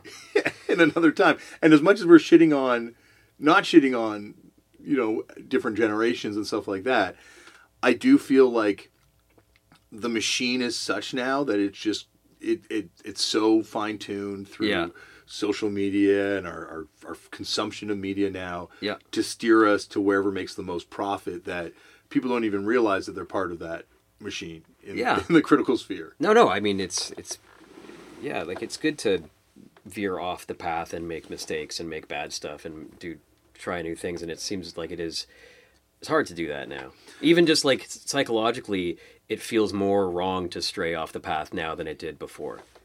You're more alone now, I think. Yeah, definitely. Because I think we were all like, as much as you didn't mix with like the goth kids, the metal kids, like as much as we were all, but we were all in the muck together. Right. So in a pinch, when you found yourself in a situation where it was just a punk, a goth, a metalhead, and a graffiti writing hip hop kid, beginning of a joke. Or something. but you would gravitate towards each other because you knew. Yeah. You were all in not being part of this mainstream thing together. Yeah. And now the mainstream is just everything. You know, I think like, so, yeah. It assumes garage rock, hardcore, like it's all part of the mainstream. I mean, now. there's like, your show is called Turned Out a Punk. I mean, do you talk about like punk? What is punk now, if there's still punk? I think punk is, the best thing about the show is that we all have our own connection and definition of what it is. Okay. And everybody's going to be a poser to somebody else. Okay. Because none of us are true to this thing that we all think we have the true definition of. So, yeah, like I you know, as much as it's dead, like I've had people on the show that've been like, punk died in 1977. Right. But at the same time, there's like kids that are putting on shows in DIY spaces that this is bringing them hope, and you know, so it's not dead as much as it is dead. Can I say what I think punk is? Yeah, because this is your show. I think punk is contrary. I think that's all it is. That's all it was, and I'm saying that in a good way. I think it's just a necessary contradiction, and whatever is mainstream, whatever is accepted, the like doing the opposite of that and making those people uncomfortable, that's punk.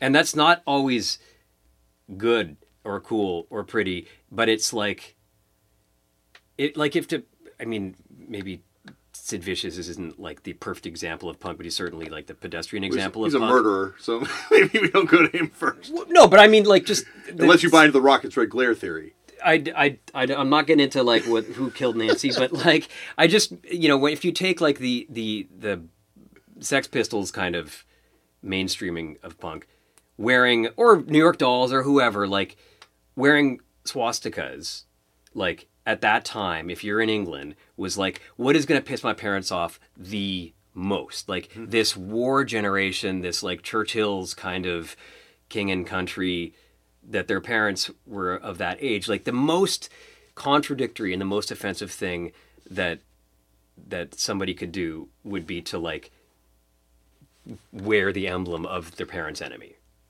from the defining generational battle. Yeah. So that seems to me like anything that is in kind of like what's going to be the most offensive, what's going to be the most contradictory thing, that's punk. But I think to now it's like really weird because like is fucking the most, I mean, I guess like G.G. Allen is like the punkest guy that ever lived or something. No, but... I don't know. I think Will Monroe's the punkest guy that ever lived. Well, you know, that's the thing is like, I think as much as you do have like the Sex Pistols, there were people in New York going, those guys are fucking posers. I know. That's why I was hesitant to use this, but I'm just, you know, but that's what I mean. Like it's at the same time as you had G.G. Allen, you also had Kent McClard doing Ebullition and Heart Attack and people doing Food Not Bombs in the park also claiming punk.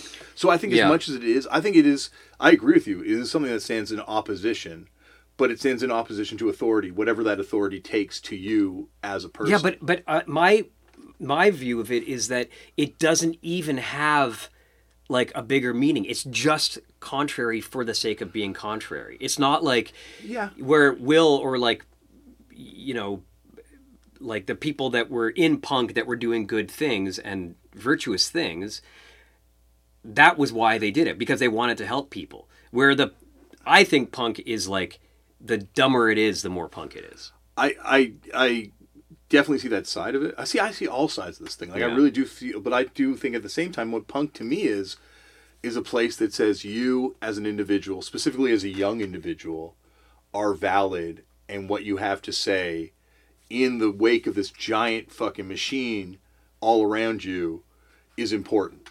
And whether or not you have the skills, whether or not you have the equipment to do it, just do it. And I think that's the greatest takeaway. That's the thing that punk gave to the world. I think, but you know what? I think that that's where it starts. And then to do something actually great, it's the people that came out of that. That it's like post that part, like the after the contrary, after the like, you know, peacocking around and being, you know, different, then great things can come from that. I think that the punkness itself is actually just has to stay dirty and ugly and stupid. I think there's a pure core that I don't think it has to stay dirty, ugly, and stupid, but I think it has to stay dirty and ugly. And I think that thing is always going to be there, and it's going to change. It's going to be, it changes, but you eventually age out of that, and it's given to a new group of kids that will take that and run. Like the generation that you're talking about, the Classic Studios, my generation got it next, and we were like the Who's Emma generation of kids. Right. And from the Who's Emma generation, like another group of kids got it, like the Sheebies kids, I guess. Like there was like a generation, you know, and it's just kind of handed from generation to generation. It's this energy that, like, not everyone drawn to it's going to wind up doing great things and amazing things, but man, Beto O'Rourke and Cedric from At the Drive-In and Feist were on tour together, as we were talking about before we started recording. Yeah. You know, like those, like, look at the people that were at 5 Arlington shows, from yourself to like people that in like Sean Scallon, people that wound up in Arcade Fire, people that nearly brought down the U.S. democracy, people that are in Godspeed You Black Emperor, and there's only like what 50 people, 100 people at some of these shows. Funny, yeah. It's a place that brought all of us to it, and speaking for myself, who has no musical ability, I didn't have access to musical instruments growing up, so I could play it or learn them. But I found an entry point to it, and I wouldn't be doing this without this. Like, there's no way I'd be doing music without punk. Yeah, no, I mean, I'm not saying that to be disparaging to the concept. It's just it seems kind of like as soon as there's like orthodoxy around it, it kind of dies, or as soon as there's like a little bit too much thought in it, it becomes something else. Yeah. And I think that's good. I think it should. But like, what about Discord? right? Like you're talking about Discord. I Discord don't is the think- most see- orthodoxy. I know, but I don't. That's what I'm saying. I don't think that's like punk rock. I think that's hardcore, and I think they're completely different things. Well, see, that's where we disagree. Okay. That's and You you're not you the first are one. You're not actually first the one. authority on No, this. no, but I'm not. Just some... I know I'm not because I think Scott Vogel. You probably saw it. Did you ever see Slugfest back in the day? He used to play with Chokehold occasionally. I never saw them, but I know who you're he's talking about. he's like a Buffalo legend, hardcore legend. Yeah. And he hates anything but hardcore and a very specific brand of emo that existed in like the late 90s. It feels like Right. that's like the only stuff he really fucks with. Okay. And doesn't carry any of this punk stuff. So there's lots of people that I know that don't necessarily consider the two of them interconnected in the same way that I feel they're interconnected. I feel like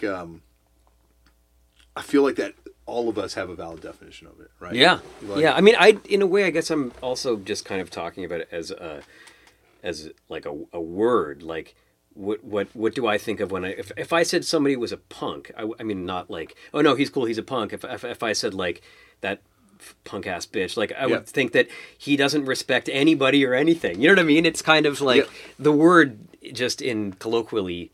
People have straight up turned down the podcast because it's called Turned Out a Punk. Really? And they were like, I didn't don't turn want out to be a a punk. punk. And I can totally, once again, understand people's aversion to it, but that's their baggage they're bringing to that word. Yeah. I think we all bring, like when you say punk, like I think a different image and a different band will pop into all of our heads. Yeah. You know, when we actually, as long as we have a relationship to it. Like mainstream people obviously will go to certain bands. Who's the first person that comes to your head when you think of the word punk? Poison Idea. Yeah. Yeah. Okay, I just think, that's like, in terms of a band that straddled the sketchy side of things. Yeah. What I learned, I was listening to an interview with Toby Vale from Bikini Kill yesterday. And apparently, Kathleen Hanna roadied for Poison Idea. Really? Could you fucking imagine that tour? Wow. That's cool. I like hearing those, like, this person roadied for this Yeah. person. Like, wasn't it the guy from LCD Sound Systems used to do sound for Six Finger Satellite? James Murphy? Yeah. Oh, definitely. Like, he is, like Jason Green from Orchid is their tour DJ. Yeah. And is like super tight with them, but yeah, he's a total punk dude from And, back like, in the day. somebody- Eric Wareheim used to be in Ink and Dagger, the vampire. Oh yeah, I band. remember that. Do you remember that little? I remember that little scene when it was like kind of goth emo, like the. Oh, yeah. that was funny. It was awesome, and Yeah. that stuff's back now too, the goth emo stuff. But this is one. So there's an urban legend that years ago at an American Nightmare show in LA that Ryan Gosling came in, paid the cover, and busted a stage dive.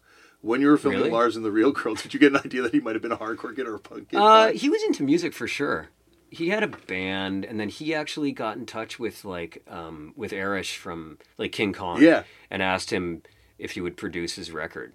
Oh, And wild! he never ended up doing it, but that was around that time that Lars and the Real Girl. So he Because I could've asked been him, a punk dude. I was like, hey, you know my friend Erish, like the King Kong, and like, did you ask him to record something? He told me that, and he was like, oh yeah, I like that band. Like, I don't know, it wasn't Weird. I don't think he was like A deep head. dyed in the wool, but It's not like Josh Brolin. Was he hardcore? Josh Brolin was in the pre-Rich Kids on LSD band. Really? Yep. Where's he from? Texas? No, it's from Oxnard, California. Oh, Nardcore. He's like a Nardcore dude. yeah. Back There in was the day. something like the guy who's what's his name? Who's the guy who's in like School of Rock and Jack Black? Jack Black. He was like a roadie for I did like the Meat Puppets or something. I don't think No? so, but he has been on the show 3 times. So Okay. You can go back and Maybe listen to I his learned first it from show. one of your shows. There was something to do with like him and Greg Turkington. Like he used to go see Neil Hamburger. Yeah, I think and there he was would go like and see one of those. Zip Code Rapist, maybe even he saw. Yeah, something like that. Anyway, he Fax came. Head. There was something to do with him and like shitty bands. Greg, Jack Black, there's a photo that has circulated for years that purports to be Jack Black moshing for this band Visual Discrimination. And so I sent him the photo, and he studied the photo, and he said, that guy does look a lot like me. I do not recall being at the show, though. So it's like a forensic. I'm like, I want to eventually get like the whole, Yeah. map, put it together.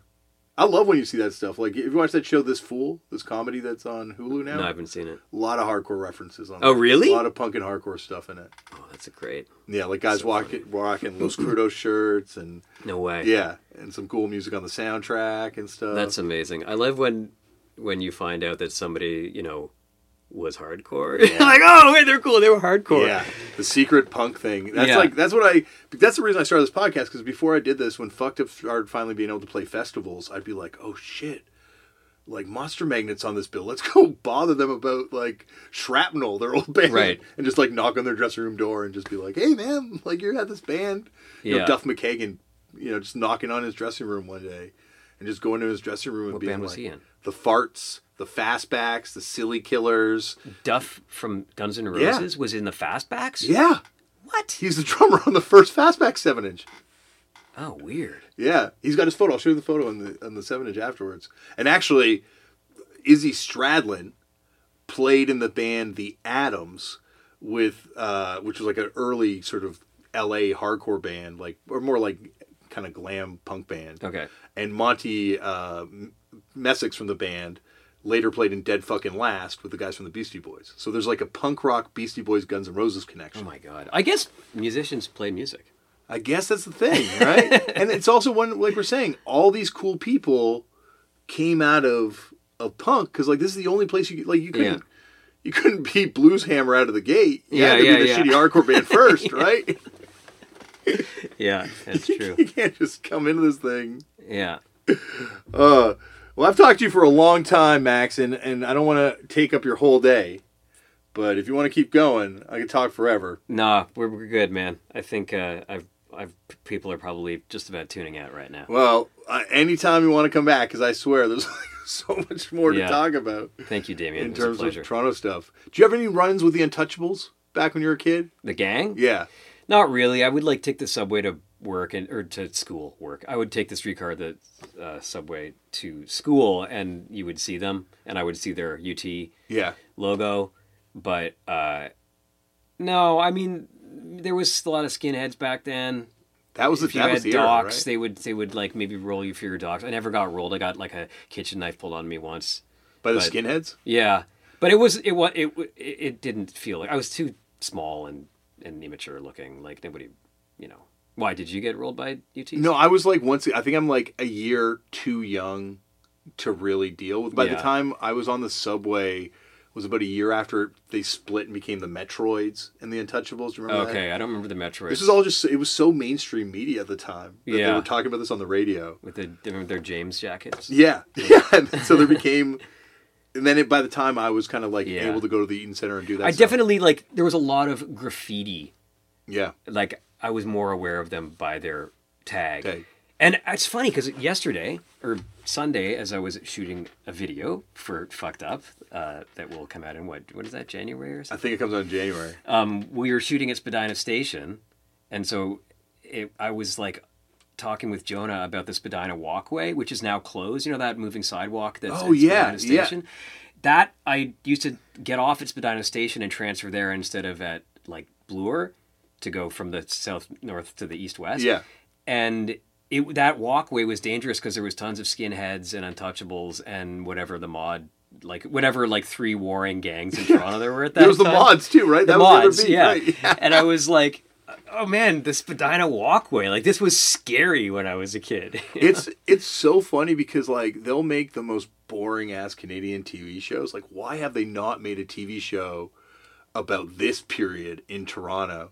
And then the BFGs went to war with the skinheads, and you had skinheads disappearing, and that's when they took off right across Canada. There was a lot of skinheads back then. By the time I was going to shows, which would have been 95, the skinhead thing had pretty much...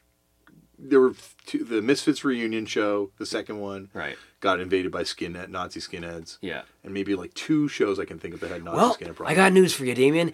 They're coming back. Yay! Yay! We blame 5 Arlington for this, too. Yeah. Yeah. Yes, exactly. It all goes back to you-know-who. Anytime. All right. Anytime, buddy. Thanks, we got to make this more often. For sure. You, me, Chris Murphy, Danko Jones. Yeah, let's have some beef. Nick Flanagan. Yeah. We're going to have a round table. In here, yeah. Thank you, Max, for coming on the show. And we will hold out hope that Max is not indeed retired from music, because I would love to see him on stage again. And he is definitely not retired from coming on Turned Out a Punk. And we'll do a part 2 whenever he wants. I would love to have him back on. That was a really fun conversation. More Deadly Snakes, too. I'd love to have more Deadly Snakes on, more people from Toronto and surrounding areas. Got big plans for 2023. You know, there's a lot. I don't know why, because there's no real impetus for me to keep having big plans. But I got big plans to keep having people on and keep making those YouTube documentaries. Shit, I should have plugged the YouTube docs off the top, but oh well. As we talked about on this episode, though, if you want to check out stuff about Jack Black and his punk history, check out at Turned Out a Punk on YouTube, because my YouTube channel, because I've got a documentary about Jack Black's punk history, got one about MVP and Zach Blair and their connection and saving the Misfits from Macho Man Randy Savage, and working on some other stuff. So check it out over there on the YouTube. And speaking of checking out things, check out next week on the show from the band High Viz, one of my favorite LPs of last year. Graham Sale is going to be on the show. I've known Graham for a very long time. This is a very fun conversation. I'm very excited for you to hear it. All right, we are very done with this episode. Thank you for listening. Remember, as always, Black Lives Matter. The lives and issues of Indigenous peoples all over the world matter. We need to stop hate and violence towards different people of different faiths and different races, and protect trans kids and help trans people protect themselves and their rights. Because we're not talking about, politics here. There's just basic human rights shit. People have the right to live free and free from hate, free from violence. So get involved in organizations that are doing positive things in this world. I'd also add to this, a human right is what people want to do with their reproductive systems. So if there's an organization out there that's doing great work, see if you can lend your time, your money, whatever you can lend. I'm sure they need support in some way. Maybe we can turn this world around. Speaking of turning things around, try meditating. When I do it, oh my gosh, it helps. Breathing, oh, whoosh. I didn't believe in this stuff. Now I'm like, wow, imagine all the shit I could have saved myself from if I just tried this thing earlier in life. Maybe you'll have the same, wistful thoughts before you fall asleep at night. And then because you meditate, you'll be able to fall asleep even though you're having all these thoughts racing through your head, which is a great thing that I found with meditation too. Try it.